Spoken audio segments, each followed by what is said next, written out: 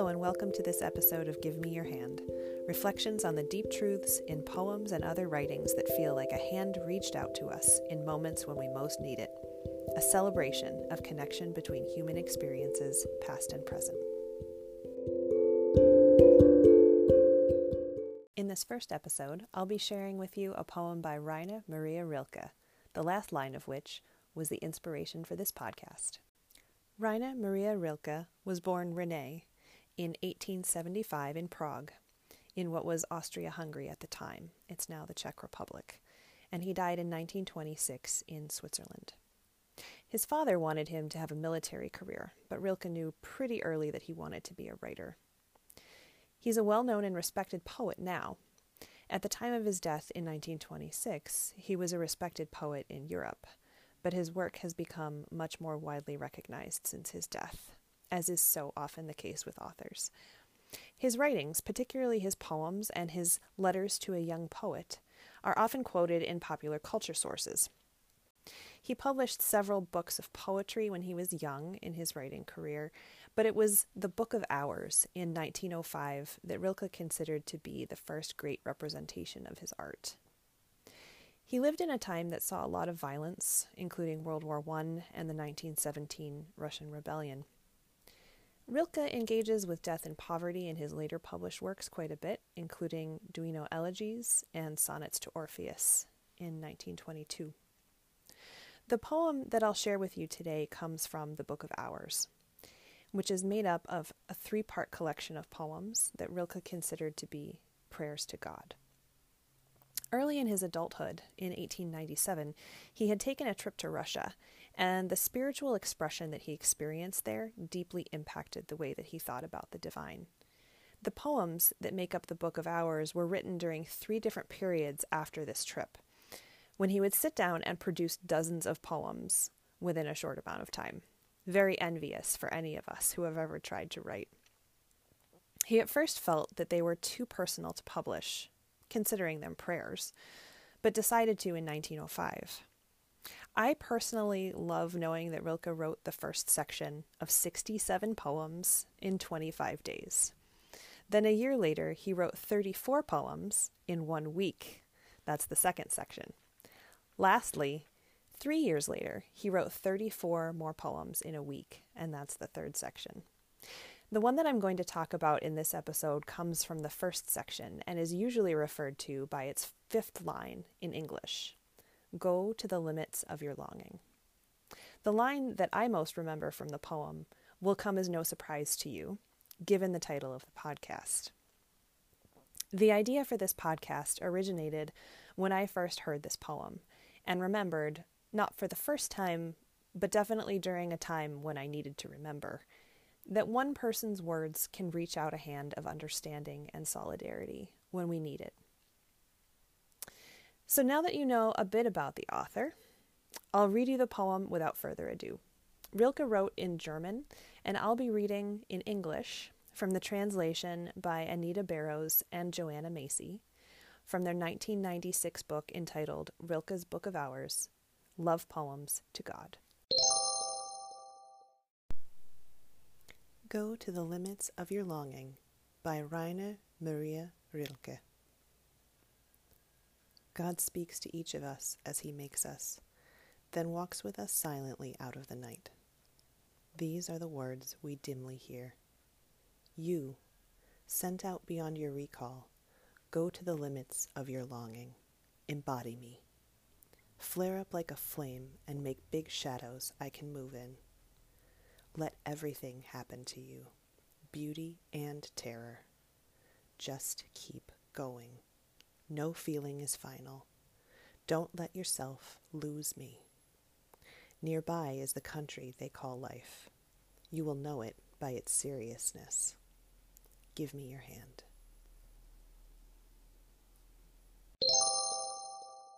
The first time that I heard this poem, I was on a train traveling to see one of my best friends.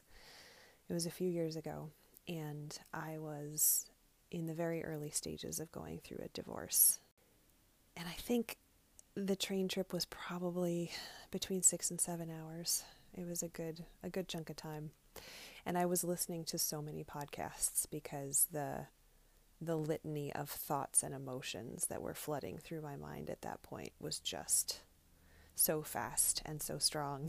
And the only way that I could really keep from feeling overwhelmed by it was to keep listening to podcasts.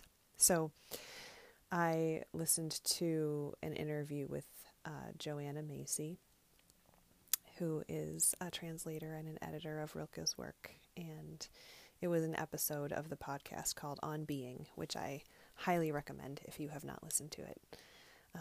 It's with Krista Tippett, and it's fantastic. And so Joanna Macy was discussing several different poems and how they had impacted her when she was dealing with the death of her husband. And I think it was that common thread of grief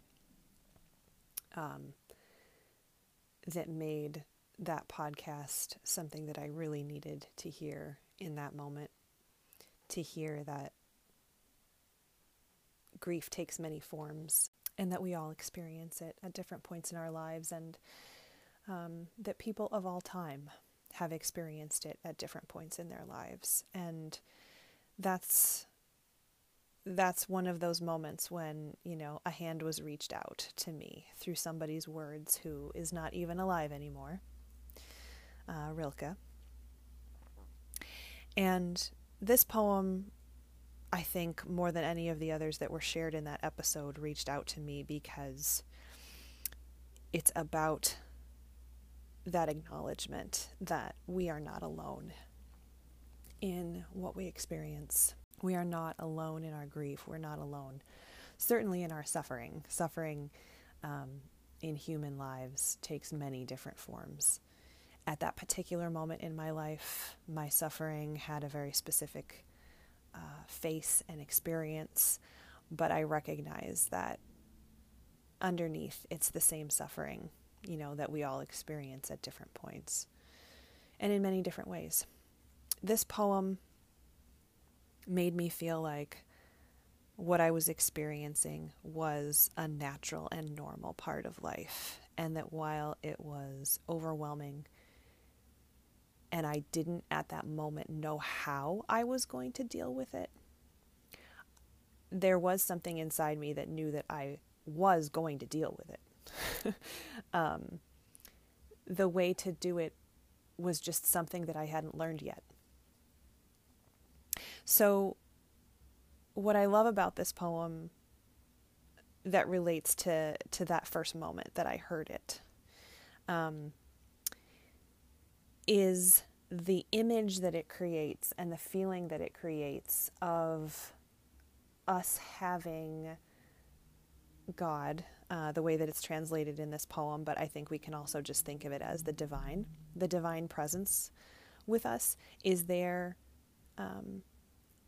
as we are created and is with us all throughout our lives. So the poem starts off, God speaks to us as he makes us, then walks with us silently out of the night. So our origin is in darkness. Just as everything that is created, its origin is in darkness, not in a malicious, scary darkness, the way that we have in horror films, but a darkness of generation, the same way that it's dark inside a womb. And we're walking towards something and we don't know what it is yet, but the divine in us does, And so in the poem, it's kind of turned into a story, this experience of being born, but also the experience of waking up to your life, to life in general and also your own specific life. These are the words that we dimly hear. You sent out beyond your recall. You can't be called back. You have to move forward. Go to the limits of your longing. Embody me. Recognize that the divine is always with you, that you're never alone. Flare up like a flame and make big shadows I can move in. I think at that moment, I really didn't know how to interpret what that meant. I think that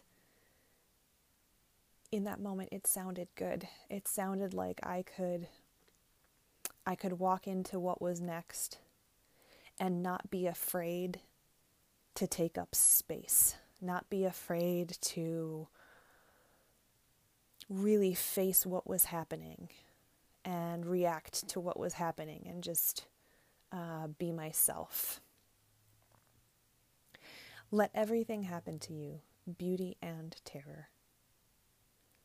That line, I think, is one of the ones that was the most important to me in that moment, because I had already studied some religion in school, and I had already thought about, the reality that life is full of just exquisite beauty and also terror and horror and really horrible things, and it all coexists and it's all part of life. Let everything happen to you, beauty and terror. Just keep going. No feeling is final. That no feeling is final, that also really stood out to me in that moment, because I was feeling some things that were very uncomfortable and I had no interest in continuing to feel. But again, I didn't have a choice. I had to feel them. And then don't let yourself lose me. That's something that I've thought about at different points in my life, and I'm sure that you have too. There are moments where you feel really kind of yourself, where you feel like you know who you are and you understand what's important to you. And then something happens and it knocks you off balance and you feel like you lose it. You lose that feeling of understanding yourself. And I really liked the idea of thinking of that version of yourself that you understand, that feels known to you, that feels like the best version of you, maybe. I loved the idea that that could be thought of as the divine in you, that this is God talking to you. Like, all of these really crappy things and amazing things are going to happen to you.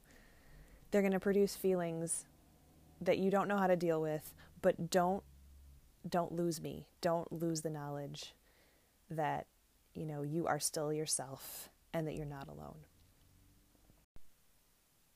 Nearby is the country they call life. You will know it by its seriousness. What a beautiful part of this poem. At the moment that I first listened to it, I involuntarily gave a little laugh.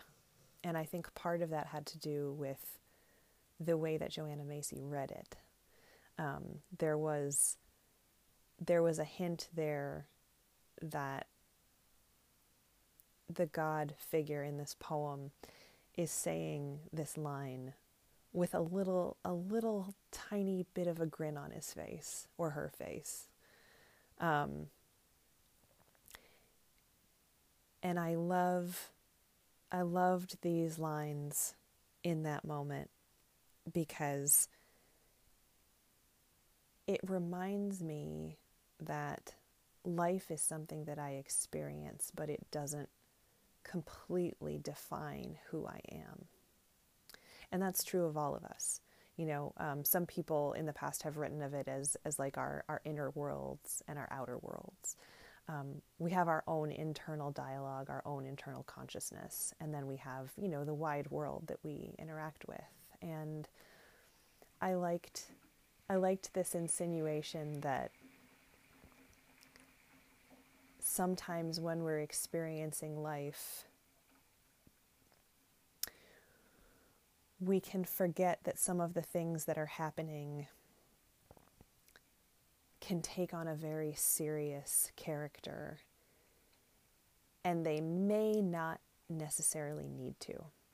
There are certainly things that we encounter in life that need to be treated with seriousness and consideration, but I liked this suggestion that having some perspective on what is currently happening in life is a good idea. That not completely losing yourself, as they reference earlier in the poem, that not completely losing yourself to every circumstance that happens in your life, that enabling yourself to gain some perspective is a good idea. And then the last line, it's so perfect, right? I mean, I named the podcast after it, clearly. Give me your hand. And at that moment, I needed a hand to take. And oh my gosh, so many people in my life offered me a hand. I'm sure this has happened to you too, when you've gone through something that really takes you beyond the experience that you have had thus far, and you don't know how to handle it at first, because it's just so outside your knowledge base. The people in your life that reach out a hand for you to hold, not necessarily giving you a solution, not fixing things for you, not taking away the feelings or the threat, but just letting you know that they're going to hold your hand while you figure out how to deal with it. That is priceless. It is just priceless. So, obviously upon several years' reflection after having first heard this poem, that's why I decided to name this podcast after the last line of it, because I really love giving an image to this truth that I have learned in my life, that we are not alone. We are connected to our deeper selves. We are connected to each other. We all experience the same types of emotions. And there's much more about our experiences here that we can relate to each other about than there is to judge each other about or to fear each other about. And at difficult times in my life, even before this particular moment when I read this poem, when I was very young even, whenever I faced something challenging, it really comforted me to read words written by somebody who had gone through that emotion or that experience before. Because when you're in the grip of an emotion, in my experience anyway, it's very difficult to articulate what you're going through. Whereas upon reflection, after, time has given you some perspective, it's a lot easier to write about it and really express what happened, and what you felt. And so having somebody's words who have that kind of perspective to explain what it feels like makes you feel, I think, when you read those words, can make you feel known and understood and not alone, So that's what I took from this poem in that moment.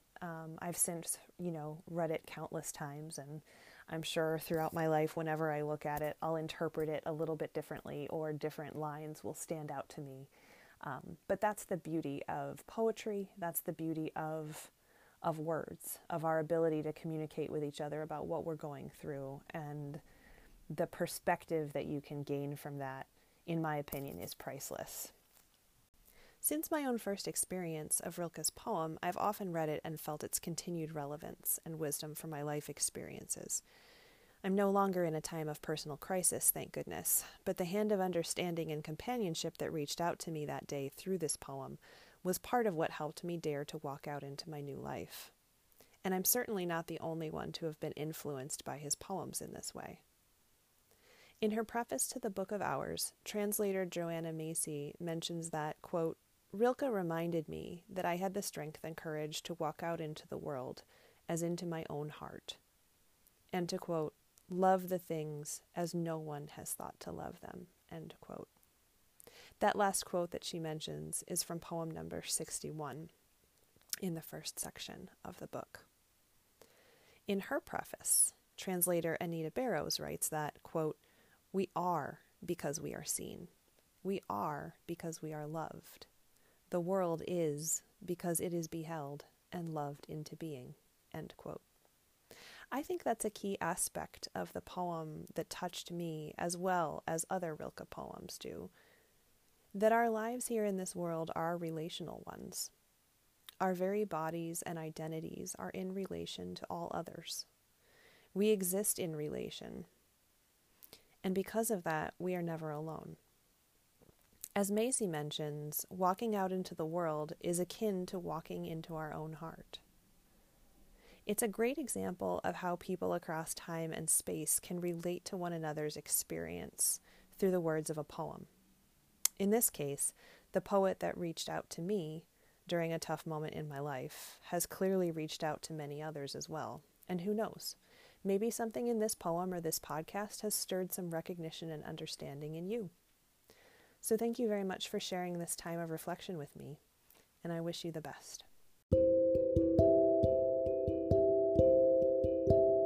In case you're interested, the sources that I mentioned in this episode are Joanna Macy, A Wild Love for the World, episode 724 of the podcast On Being, and Rilke's Book of Hours, Love Poems to God, translated by Anita Barrows and Joanna Macy. Thank you for listening to this episode of Give Me Your Hand.